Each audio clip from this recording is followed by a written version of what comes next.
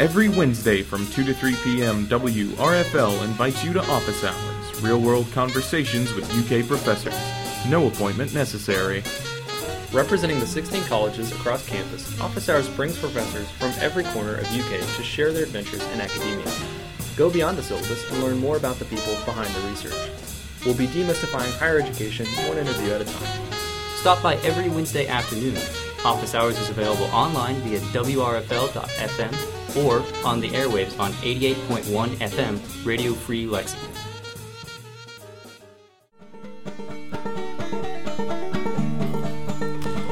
Hello and welcome to Office Hours. It's Wednesday. This is the University of Kentucky College of Arts and Sciences show where we interview faculty. My name's David Cole. I'm here with Brian Connors-Mackey on the board and our guest today, Mary Anglin. How you doing? I'm doing great, and thank you for inviting me here. Well, we're glad to have you on the show. Let's kick right into it. What do you say? Cool. All right, first question. You know, I was looking at your bio on the Arts and Sciences website, and it says that you're doing ethnographic research, on popular forms of activism in women's health and work on differential access to care for poor women and women of color diagnosed with breast cancer. That's a direct quote. Can you tell us about your work with breast cancer? Sure. I mean, I've been doing this work. This will date me, but I've been doing this work since the early '90s, when breast cancer wasn't quite such a household term, when people really didn't think very much about it, and way before there was October as Breast Cancer Awareness Month or any of that kind of stuff. And so my initial work was a lot with women who had been diagnosed with cancer and who were trying to find their ways, really just literally, to survive. Because as I learned to talk about it, it wasn't that they were failing treatment. The treatments were failing them. The kinds of things that were available really just weren't helping people.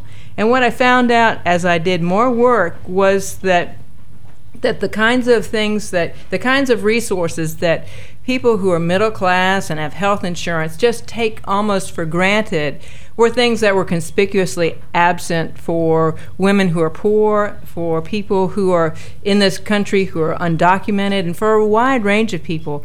And one of the things that I learned, and I promise I won't do too many statistics, is that since the late 1980s, there's been a huge gap in terms of survival between African American women and Euro-American women.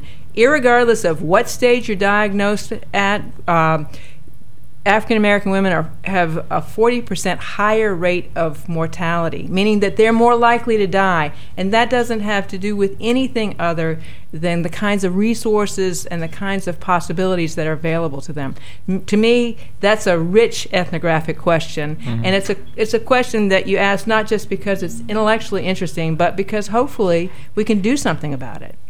That sounds like it's got this wide scope to it. Now, what is the area that you're covering with this research on breast cancer? My research area is Northern California, and I will stay pretty non-specific like a lot of ethnographers do, because I want to be really respectful to the people with whom I do those interviews, and I want to protect their confidentiality. Right. But I'll tell you that parts of California have the highest rates of breast cancer in the world. So it's a great place if you're wanting to talk to people with these kinds of healthcare issues. It's also a place where there have been notable economic recessions that take money away from healthcare resources, and some hospitals and clinics that are just heroic in what they do. Now, before the show, you sent us an excerpt from a book that you're currently working on. In that, you explain that this woman, whom you've given the pseudonym of Lois Williams to, was having a difficult time getting the health care she needed because of her level of income. Can you tell us about your experiences working with her and the other women that you interviewed when you were working on this book? Sure. Lois Williams died at the age of 51. And by everybody's account, that was a tragedy. And she left behind a 9-year-old daughter and college-age sons. So to me, there's a huge story there. And there's a story that can be told a lot of ways. Some people would talk about her story as one of denial or fear or running away, because she had interactions with the healthcare system and then conspicuous kind of gaps in terms of care. And the end of her life, she left treatment, and that's the way the providers at this wonderful facility called City Hospital would narrate her story. It's what a shame, and she came back and it was too late. But what I found when I talked to Lois Williams was a really different kind of a story. Mm-hmm. She was, to me, an amazing person dealing with the chaos of what we call in California or in New York City or other places an SRO, single room occupancy kind of hotel, a flop kind of house that had been taken over by the city and had been turned into a temporary residence for people with various kinds of disabilities. You had to go through the city's healthcare system to qualify, both in terms of the level of healthcare need and income, to be there. And she had just gotten temporary kind of residence there. She was about to be kicked out as she was about to go into more surgeries and more chemo for her breast cancer. So everything about this was chaotic, and I wanted to really talk about that story. Because what I found was somebody who was bright and really interested in figuring out her problems, but the resources and the way they were made available or denied her created a situation where she literally died. Wow. Now, your research as an anthropologist seems to cover, like we've said, this wide area.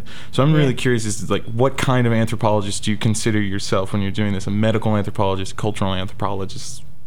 I'd say all of the above. And I would call myself, I was trained initially as a cultural anthropologist, and we do a lot of work with ethnography, which for us, for a lot of us, it's looking at people's lives in context, looking at the kind of political circumstances, economic circumstances, point in history, all the kinds of things that inform how people live and the kinds of problems or issues they deal with, and the ways that they make meaning and, I think, social change out of those circumstances. So that's the framework within which I work. And I would talk about my work as also really very much, as a lot of people do, would say, connected with social justice issues. In terms of medical anthropology, I see myself as trying to do work that kind of crosses different sort of boundaries, disciplinary boundaries, but also boundaries of application. Because I hope that I can do work that can help people, not so that Lois Williams isn't just a tragedy. She's a story about how good intentions on some people's parts, the ways that our healthcare system dumps people that they consider to be, irrelevant, and all the kinds of circumstances in which people find themselves, that those things can be brought together to fashion a coherent account that might change the way we think about health as a human right and the kinds of healthcare needs that people have, because they're complex. For Lois Williams, having a place to stay was one of her huge healthcare needs. In some ways that's an obvious point, in other ways that's anything but obvious.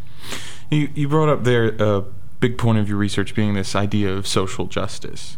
And I think it's fair to say that in recent years there's been a much more vocal movement, especially with the advent of internet communication and whatnot, that there's a more public perception of what social justice is and how the average Joe can act, in the benefit.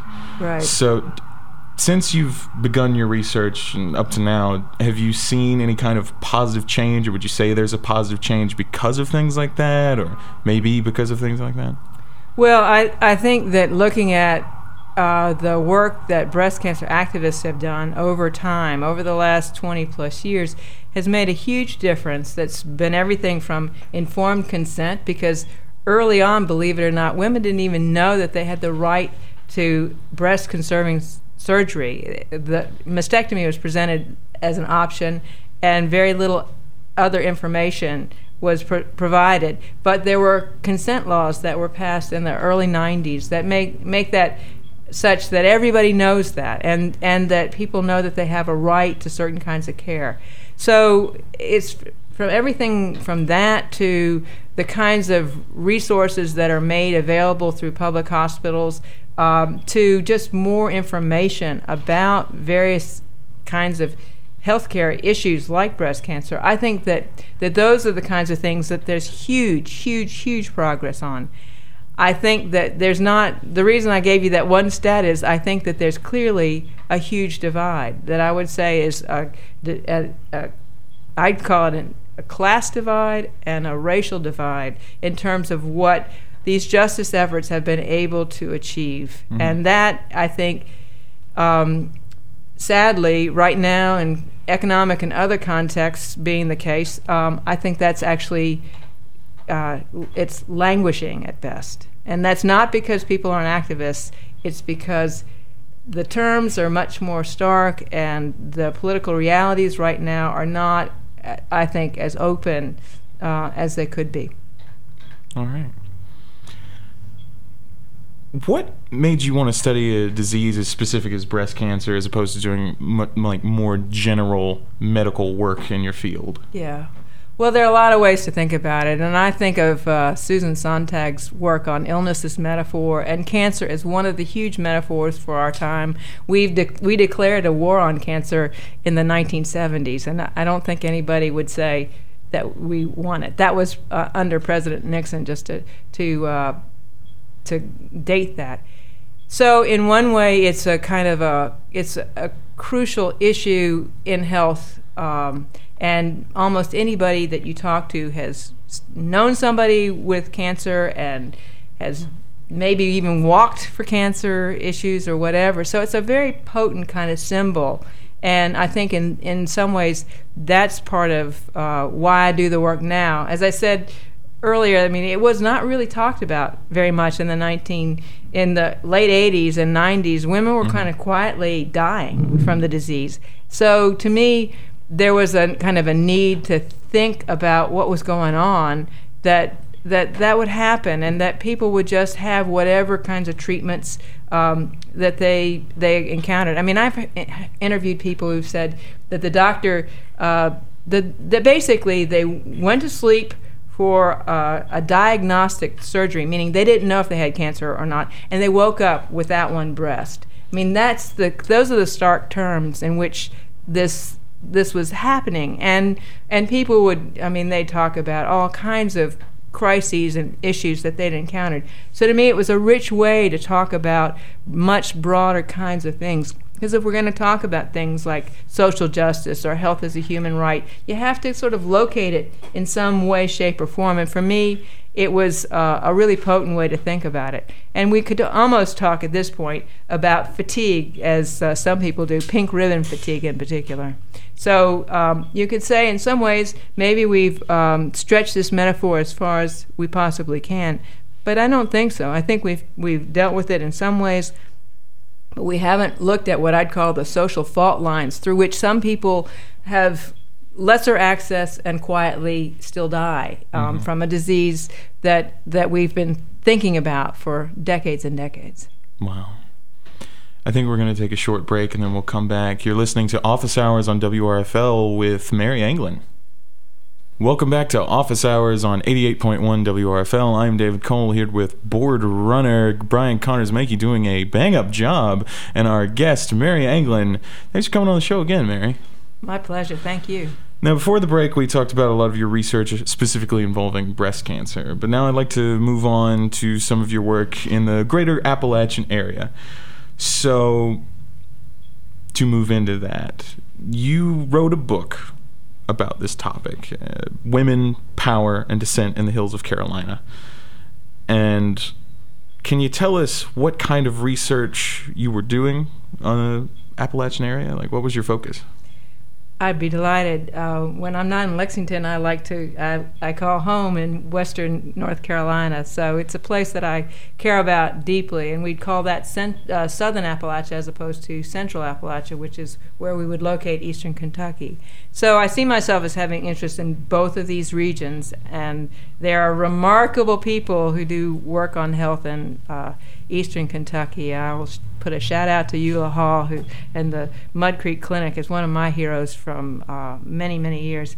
The work that I did for the book was about women's factory labor in this really funky little factory that I actually went past that building many times thinking it was a condemned building before I actually went in there to do field work. It was fallen down.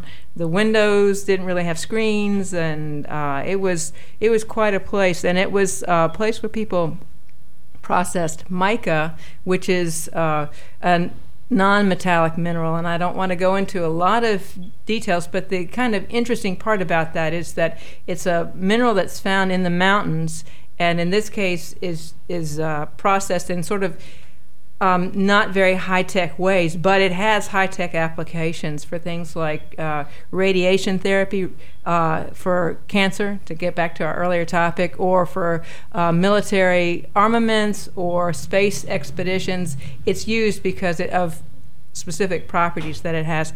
So I was interested in looking at this because it was a long-term kind of industry in the mountains, and it relied a lot on women's labor, but it also relied on really exploitative labor patterns. So that's what I did. I hung out in this factory with a bunch of women on the upper end and just talked with them and worked with them a little bit and got to find out about their lives and also the ways in which, even though it was exploitative, the ways in which they exercised some control over the conditions of their labor. They were really remarkable to me, and a lot of times people look at Appalachia and talk about how quiescent or passive and accepting people are of unfair conditions and sort of say, why don't they resist? What I saw was anything but that. I saw people working within terms where they could feed their families and maintain a livelihood, but they could also work for dignity and to make their workday better, and they also looked out for each other. So that's the kind of work that I did for that project. I'm also really interested in issues about environment and health, and that for a lot of us that has to do with different kinds of things, including I've just mentioned mica mining and the effects on the region for that. But we could also look at things like fracking and what happens to water quality. We can look at coal dust and the need for safer forms of containment of coal dust and the health effects of exposures to these kinds of contaminants. So that's actually why I went and I got an MPH from a public health school, and it was because I wanted to be able to have some of the technical public health kinds of training that would make that kind of knowledge, the things that I saw around me, useful to people so that they could, maintain their health. Moving on a bit, earlier this year, in March, I believe, you gave the keynote address at the University of Illinois Chicago's Second City Anthropology Conference. Yeah. That's a mouthful. One of the topics of your address was this idea of what you called activist ethnography. Can you explain to us what that is? Sure, and I, shout out to the organizers of that conference. It's a really cool conference that graduate students in anthropology put on, and it's really a national and international conference, and it's just exciting to be asked to be part of that. So I'm really, I'm pleased and grateful to them.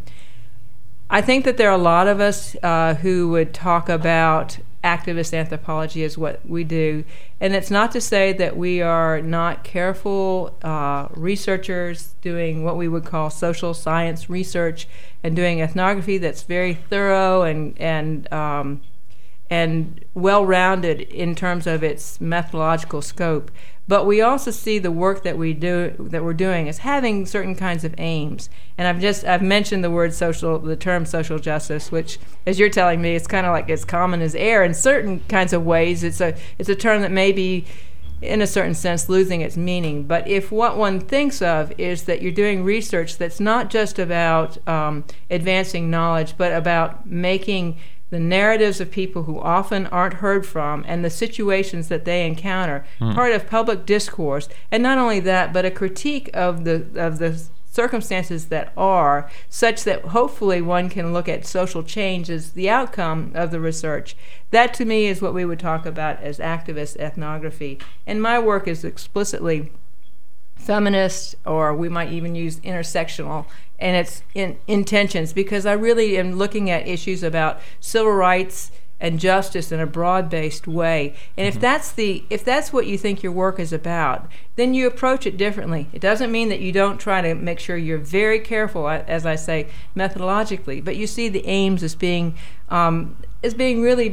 being responsible to communities and constituencies that are often left out in the power dynamic.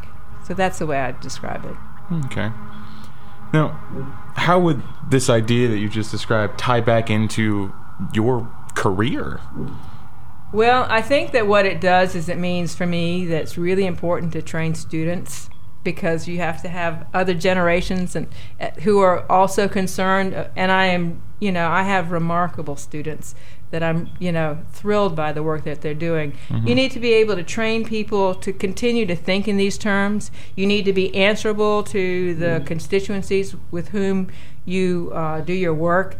As I like to say, it's a counter to what I'd call hit-and-run ethnography, the notion that you just go into a community, you take their stories, you run away, they don't know what you've done, they don't know what kind of use you're going to make of it, and they feel exploited. And for a lot of reasons, they don't want researchers of that ilk coming near, because it just makes them more vulnerable. So you become answerable, and you have to be able to say over time, what you're doing, how you're presenting your work, and you also, I think, have to try to find different applications that are community driven, that aren't just from kind of the ivory tower or from your own intellectual kind of background, but are based on the kinds of things that people are telling you. And that can be, for example, in my work on breast cancer, if I'm thinking about the remarkable breast cancer clinic that is housed one afternoon a week, think about that, in a major urban area, by physicians and cancer navigators and a lot of other folks. If I'm thinking about that, it's also being answerable to those people and what you learn from what they're trying to do, so that you're not allowing yourself any kind of stereotypes here, and you're not trying to make it a one-sided story, but you're trying to make it a story that means something, that really goes somewhere. So to me, that's the way I take that. And breast cancer, as I say, the mortality rates are still too high. So it's a little less than 40,000 women in the U.S. who will die from breast cancer this year. Mm-hmm. There's almost 3 million women who are living with breast cancer right now in the U.S. There are a lot of people who are not diagnosed because of a lot of things, the kind of situations that Lois Williams encountered.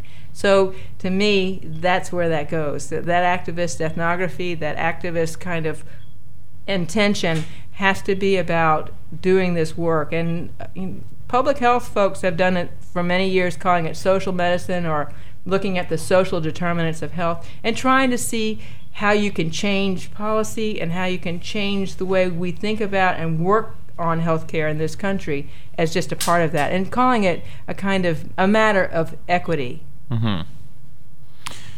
Do you think that there's a shift now towards more anthropologists adopting this activist ethnography style of doing their work? Or do you think that that's still something that needs to be worked for? Well, I was trained at an institution, the New School for Social Research in New York, and I think that we called it something slightly different there. We called it critical anthropology. But I think that that school is an outgrowth of European institutions, so it's a kind of I think a concept with a long history to it.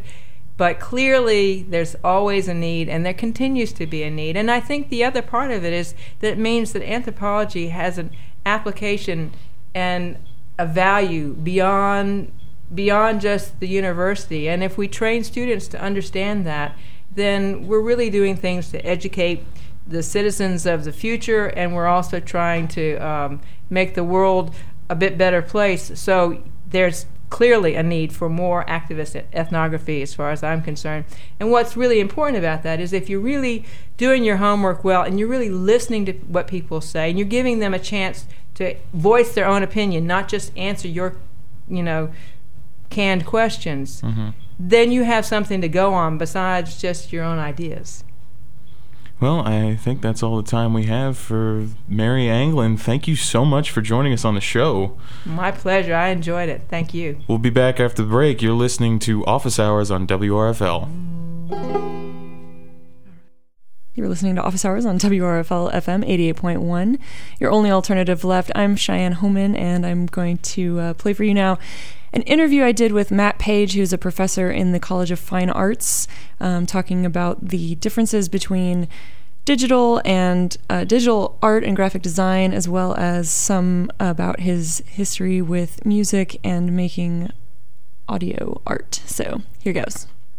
My name is Matt Page. I'm a lecturer here at the University of Kentucky. Currently I teach graphic design introduction, and then I have also taught Art Studio 200, which is an introduction to digital art. So what's the difference between graphic design and digital art? I think typically people have seen graphic design and art in general as being two sort of separate areas with some overlap, and I prefer to sort of teach graphic design as if, and digital art as if they were both part of this sort of umbrella term of visual communication. So within both camps, regardless of whether you consider yourself an artist or a designer or a graphic designer, it's all communication. It's all about trying to convey something to an audience. And so regardless, you're trying to identify an audience, what you want to say to that audience, and is there some way of sort of creating some sort of dialogue there. I try not to focus on the differences as much as I try and focus on how both areas share so much in common. If I had to say there was a difference, I think the perceived difference would be that most students believe that graphic design has something to do with working for a corporation or a business to create some sort of branding or marketing campaign, which isn't untrue. It's just that's sort of a modern way of thinking about graphic design. And so I try to go back to other historical moments where designers and graphic designers both saw their role in society less as a salesperson, right, a visual salesperson, but somebody who is actually interested in social change. So many design movements have been about trying to sort of reorient our relationship to urban settings, to aesthetics, so that we have many times for sort of utopian purposes or visions. Of course, they never quite work out the way they think, but that spirit is within this field called graphic design, which I think surprises most students because, again, now we just think of it as sort of like this utilitarian, I need to design a logo and I'll get paid to do that. It's the art that makes money, and it's like, not necessarily. And so I try to, my goal in that class is to sort of start breaking down some of those assumptions about graphic design and about art, because many, artists sort of toe the line there between what is graphic design and what is not. I mean, you can think of people like Barbara Kruger, who uses lots of text, or Jenny Holzer, or even Andy Warhol as being somebody who sort of toes that line between the graphic image, graphic design, and quote, fine art or high art. So that's sort of my long-winded answer for the divide between the two, or hopefully getting rid of that divide. Yeah, I think especially students now probably don't conceptualize graphic design as being something that existed before digital technology existed. Sure, exactly. Yeah, and so actually, since the semester just started, we start with the Gutenberg press, which is basically where, you've got people making, little, metal pieces of lead type and then laying that type out and then inking it up, so I show them the whole process. So it's sort of like, this is what you used to have to do to lay a page out, and now you can just simply type it out. Of course, I think something gets lost. There are all these advantages to the digital, but then there's something lost about really having to take the time to play with and understand, sort of character spacing, for instance, like how close should your characters be, the space between lines, what they call leading. So, when you have to manually make that stuff, it really teaches you about the intricacies of type, whereas now you can just fly through it, so you're not really as worried about how type is constructed, or how you lay out a paragraph or a page or a poster. You can just do it so fast. So, just because you can do it faster doesn't mean you can do it better. Yeah, I think it's also funny that on a lot of graphic design interfaces, a lot of the terminology that's used to describe processes that you do digitally now are the same terminology that we'd use in like an analog format, absolutely. and I'm sure that's lost on so lot that's of why younger... you say, well, why do we call the line spacing leading? Well, it's because they used to take pieces of lead and space it that way, and so even that's like, oh, okay, I see. Right. So I think all that's really interesting. I think students actually find that to be really interesting. As soon as you sort of back away from it and say, you're not just going to be some like Photoshop monkey who's going to go and have an art director say, we need a poster for this company, make a poster for this company, that there actually is some real passion and some real thought behind being an engaged designer. And so I hopefully those students sort of gather that as they take the course. Yeah. So how did you get into digital art?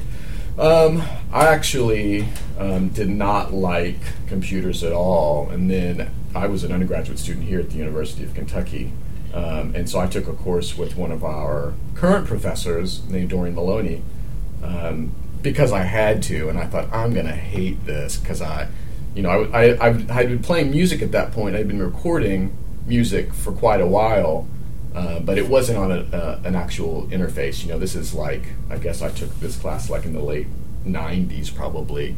And so computers, it was still like, I remember my first computer was like one of those, I don't even know if anyone will remember this, it was called People PC, and it was like you could like just sign up for like a monthly online connection and they sent you a computer. And so I reluctantly did that because I knew I needed a computer, but I hated it. But when I took that class, as soon as we started getting into the processes of Photoshop and video editing, there was something about the way in which the ordering of the process, especially in video, being linear just like music and time-based just like music, it was like, oh, this makes perfect sense to me. So I really found that it was easy to do the work, not that I didn't need help with sort of the conceptual and the aesthetic, but the workflow of it made a lot of sense to me. And so ever since then, I've sort of reluctantly been a digital artist, I think, because I still, yell at my computer all the time. But that's how I got here. Yeah, sort of like kicking and screaming, but loving it at the same time. So let's turn from the visual to the audio aspect. So I understand that you've been into music forever. Mm-hmm. Do you want to talk about your sort of how you got into music? Yeah, I was the art kid at school, always was, and then my mom bought me an acoustic guitar. I thought, this is kind of interesting, and then from there, just, I remember practicing like 20 hours a week. I just could not stop playing. And so that's how, I guess like most kids getting into music, you just sort of fall into it, or at least that's how I was. I fell into it and found out that it was equal to the process of art making, if not more effective for me. Just I think sort of my brain makeup, it made sense to me. But I never got into sort of like reading notation. I think what made sense to me was sort of the body process, the muscle memory of it, the repetition of it, that made sense with my brain. So I was very comfortable there. And then I started playing in bands. So I've been playing in bands in Lexington for 20 years at this point. And alongside that, I was always continuing to make art and studying art. And I went and got an MFA in visual art. And the things that you deal with in visual art, especially when you get into sort of the master's level work, which are highly conceptual, sort of you don't deal with those sorts of ideas when you're creating sort of like rock music. But there are some really interesting overlaps there. And that's sort of where I am now in terms of both an art practice and a music practice. It's what makes up an effective visual arts practice, sort of what makes up a vital rock and roll practice, and like how those two things can come together. But in terms of my own musical practice, I currently play in a band named Dream the Electric Sleep, which is a mouthful. And so we've been playing for about 5 or 6 years. And so that's what I'm currently doing with music, which is, again, I'm teaching graphic design, but I always tell my students, like we do all of our own posters and, advertising, all the CD designs, all of that stuff, which is, sort of one way that I also have gotten into graphic design was just being in bands for so long. You have to make your own, advertisements basically, and you do it in a way that isn't, again, driven by sort of like this idea that you're making designs for a corporation or a business. Though I guess you could call what we do a business, but it sort of comes from that place of passion where you're designing because you have a vision, and again, that makes design really exciting when you say, hey, I have a vision for this project, whether it's a band or a local community project or whatever. Yeah, I mean, I encourage all of the design students that I have to try and make being a designer, trying to make that something that is personal, not just going through jumping through hoops for job training, which it easily could be, but to find your own voice and your own trajectory and your own sense of passion. Do you still play guitar? Oh yeah, I mean every week. We released this album 9 months ago. The most recent album's called Heretics, and it took 2 years to write and record it. So every week, I rehearse with these 3 other guys, and and I still just have a guitar laying around at home, and I play all the time, and it's sort of like the way people might meditate. It's like I can pick a guitar up, and it sort of slows my brain down. All my focus goes into this one, task, this one creative task. Even if I'm not writing or being productive, if I'm just playing and noodling around, to continue that is really healthy. It's like saying you should work out, an hour a week or 2 hours a week. You should probably be just creating, every week as well for 30 minutes to an hour, 2 hours. So building a creative practice that's sort of sustainable. I'm more interested in that than, for instance, creating like a brilliant art star. I'd rather sort of like have the Big Ten approach, which is that, visual communication is vital and important to our lives. It's fun. You can express your own ideas this way. And we live in such a visual world anyway. Like everything we do is an icon on a phone or, in front of a screen. So you have access to all these quick tools, even like Hipstamatic and, all of that stuff. You're constantly making aesthetic decisions. So really the classes that we teach are just sort of like, they're about sensitizing you to those decisions.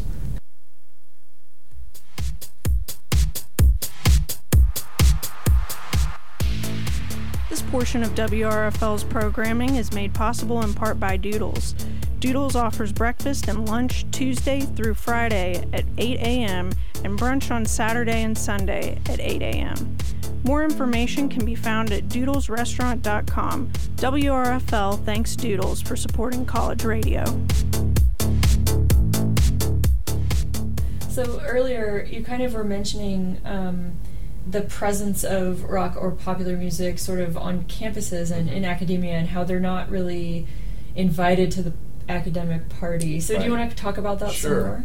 Yeah, just from my own personal experience, I remember not feeling like I fit in anywhere. So for instance, I'm a highly creative individual. I think I'm fairly smart, though I have trouble expressing it sometimes verbally, but I think I'm an intelligent person in terms of my ability to express ideas. And I played music, but I couldn't read music, and so I didn't quite fit in, to the academic music setting, and I couldn't really bring over what I was doing outside of art into art, so I couldn't bring my music really into the art, except through I would do video work, for instance, and I would cut the soundtracks to those. But it's still, it was a smaller part of a course, for instance.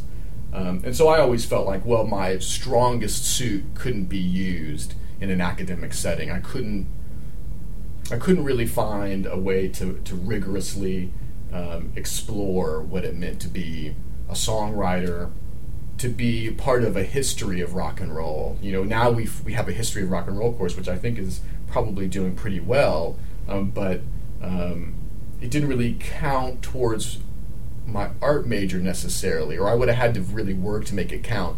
So it was always sort of this no man's land for me. And I being part of the music scene around here, and I imagine it's this way everywhere, and I've talked to other musicians about it, that, if you're somebody who is, writing music and you're playing in clubs, and you're not a classically trained musician, you're a creative person, where do you go to continue really investigating what it means to be, a songwriter, regardless of the genre of the songwriting, or even just, experimental songwriting, experimental audio. Where do you go to get critiques for that kind of work, to perform that kind of work, to be in a room with your peers and share with those peers and an instructor what it is that you're working on to get that kind of feedback. Much the way that we run a studio course, and because I'm not a trained, I didn't go through the program here, for instance, I don't know what's offered, but I know that I took a few music courses, and it was very different as far as the trajectory goes. It was very different from what I was learning in those courses. Music theory, I love it, and I know it, and I took that course here, and it was still helpful, but it was very divorced from that practice that I had been building. And I think that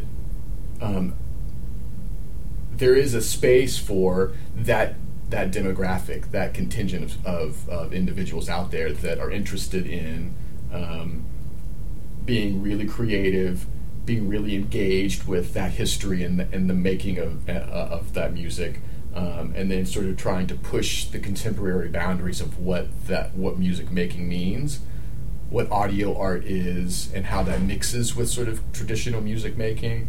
And so I'm hoping that we can bring more of that dialogue into the university. And I'd like to be a part of doing that so that those individuals can have that kind of space to express those ideas in that particular way. Because you can take a studio course and you can get all those things, but you just can't really bring in this other creative practice that you're doing. And it's been such an important part of my life, and it's really helped me understand what it means to be an engaged person in the world. And I'm not sure that even within, let's say, sort of like the rock and roll underground music community, that there's a clear space to ask those questions and to get that feedback, unless it's just sort of organized somewhere else. So again, I'd like to try and help create a space like that, because I think it's the questions that could be asked, that those creative people could be asking about their own practices, would push their music even further. And I think that oftentimes, when you're trying to create sort of on your own in a little vacuum, or if you're just playing with this one group of people, you can really get stuck. You really need other people to come in and say, hey, have you thought about switching that chord, for instance? Or what if you change the melody this way? Well, does it have to be verse, chorus, bridge, chorus? What happens when you completely throw that out the window? Just to have somebody else come in and for you to be like, I'll try that. That kind of space would be really cool. Yeah, so you mentioned also sort of sound art or experimental sound. How would you envision facilitating a course like that or critiquing something like that? I think you're probably very familiar with something like Radiolab or This American Life. I mean, those things are really accessible these days, and it's just going back to sort of like visual communication, that all visual communication is really about communicating some kind of narrative, whether abstracted or sort of a traditional narrative of some kind. So I think having a course where we can think about narrative in experimental form, in an audio experimental form, much like you might have Radiolab or This American Life, and you can use those examples and to sort of like let students take a crack at it, especially, again, that musician who wants to come in, who's not classically trained, says, hey, I can do this soundtrack work, and I can go, find some sort of subject matter that's interesting to me. I can, take out a field recorder, And I can start putting this together, and then I'm in a classroom with all these people who can listen to it and say, "Oh, I'm not following, or I'm not getting what you're trying to say here. Maybe if you rearranged it, you did this." To have that community around those types of projects, and then to come to RFL and say, "Hey, we have 10, awesome experimental, narratives, and then you can pick 3 or 4 of them and play them." Like that kind of community. Building on what we already have, RFL being such a great resource already, to sort of, utilize that more. And I think within our school, the School of Art, there really is a push to try and think about ways to work with WRFL more, and courses like this would obviously be a part of that as well. I was envisioning an experimental music course, and so you giving feedback on someone's sort of like a composition rather than a more experimental radio type of production. Right. I think that certainly we can do both. I mean, it doesn't have to just be one course. You really could have one course that really focuses on sort of like experimental radio, experimental narrative.